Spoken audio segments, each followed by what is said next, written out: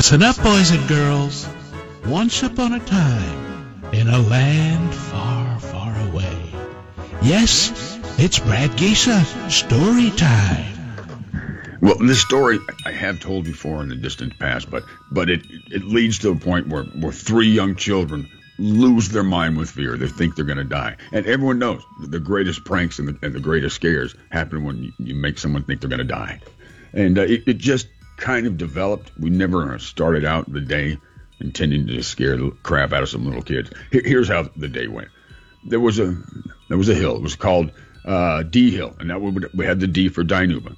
And our rivals, Orosi, would come and paint our D red with their color. So then we'd have to go over to Orosi and paint their orange, green, which was our color. So D Hill was kind of a hill where there's a lot of battle done between the two towns.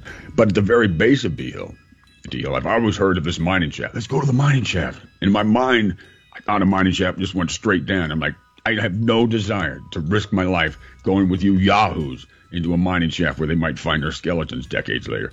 And then finally someone told me, no, it just goes straight in. I'm like, oh, straight in? So we go to the mining shaft. The hole to get in is pretty small. I got to get down on my hands and knees. We both do. Just as deadly as the one that goes straight down.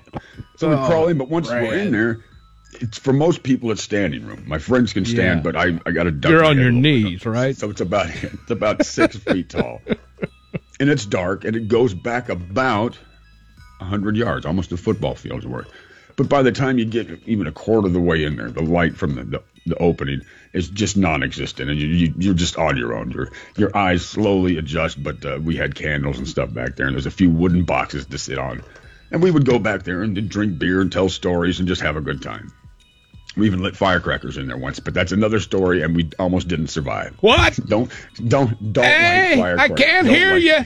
Don't light firecrackers in a cave or a mining shaft. But here's how it went down. It was just me and my friend Ron Ayers. We'd been there before. Louis Bueno wanted to go. We gave him the slip. We gave him the slip. Y'all would have died if you'd have taken Louis. Thank goodness. Yeah, we wouldn't have made it out. But we did purchase something that at the time was very popular, especially among adolescents. There used to be commercials, and someone would open a can of Schlitz malt liquor bowl, and as soon as they opened it, the ground would start shaking. People would start looking around like, what the hell's going on? Yeah. And then this big Brahma bowl would come crashing through and just destroy everything. Yep. And it's Schlitz malt liquor bowl. You know, it's got I the remember kick. that one. I remember it. Not necessarily knowing what malt liquor was. We heard it was stronger. So let's get malt. Let's get the bull. So we got a couple of 12 packs, and it was the tall Schlitz malt liquors, and we're back there. Oh. By the way, malt liquor, very much assy taste. It's got to taste a lot like ass. So I won't ask how you know. Well, there's good ass and there's bad ass, and this tasted like bad ass. And after a while you get used to it though. But the thing is, you can have a belly full of regular beer with no food to base it on, and still feel, I'm all right. I'm not going to lose it. If you got a belly full of Schlitz malt liquor and no food in there, you're walking the tightrope. Yeah, is this going to be all right? Luckily, we haven't got to that point yet. We're in the back, and at this part, our eyes are adjusted because we're looking towards the light, which is 100 yards in front of us. And there's very few little teeny candles there. And suddenly, after about 4 or 5 beers, and we're laughing, we notice movement at the front of the entrance to the mine. And we're like, what the heck? And 3 kids. They look like they're about 8 or 9, and they each have little teeny flashlights, the kind that only use one AAA battery, teeny one. Yeah. And they're being pretty brave. They crawl in, and they're crawling on their hands and knees. They're not even standing up. There's room for them to stand up, but they're on their hands and knees. They're crawling. And Ron starts to say stuff like, hey, he's going to try to, and I'm like, please, Ron, don't miss this golden opportunity. I got a bad feeling about this. We let him start crawling. We let him keep crawling. And now we've blown out the candles, and we're leaning up against the wall so they can't see us. All they see is pitch black. So I wait for him to get about halfway in. Oh, Brad. And very, very, I knew I needed to do it quietly. So I started quietly. Oh, Brad, not to the babies. Don't scare the babies. Ron starts to laugh. I'm going, do not laugh. Do not laugh. They don't crawl any further, but they sit there for a while, and they're thinking about it. They're thinking about what they're going to do.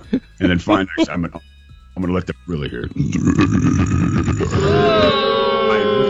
I've seen children turn around that fast. I think they just levitated. They didn't even sit up. They just They were facing the back of the cave, and now they're facing the front, and zoom! Out came just a shot of dust.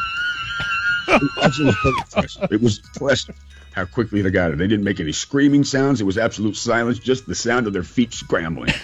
After we laughed, we thought they were scared to death. And then we started thinking, well, wait a minute. If I was scared to death, what would I do? If I thought there was a monster or a cryptid or a mean bear in there, I'd go get my dad, and they'd come and like build a big fire at the front of this mining shaft. So I'm like, we need to get the heck out of here. Yeah. So as soon as we got him, we made sure the kids weren't around anymore. And we jumped in our cars and took off.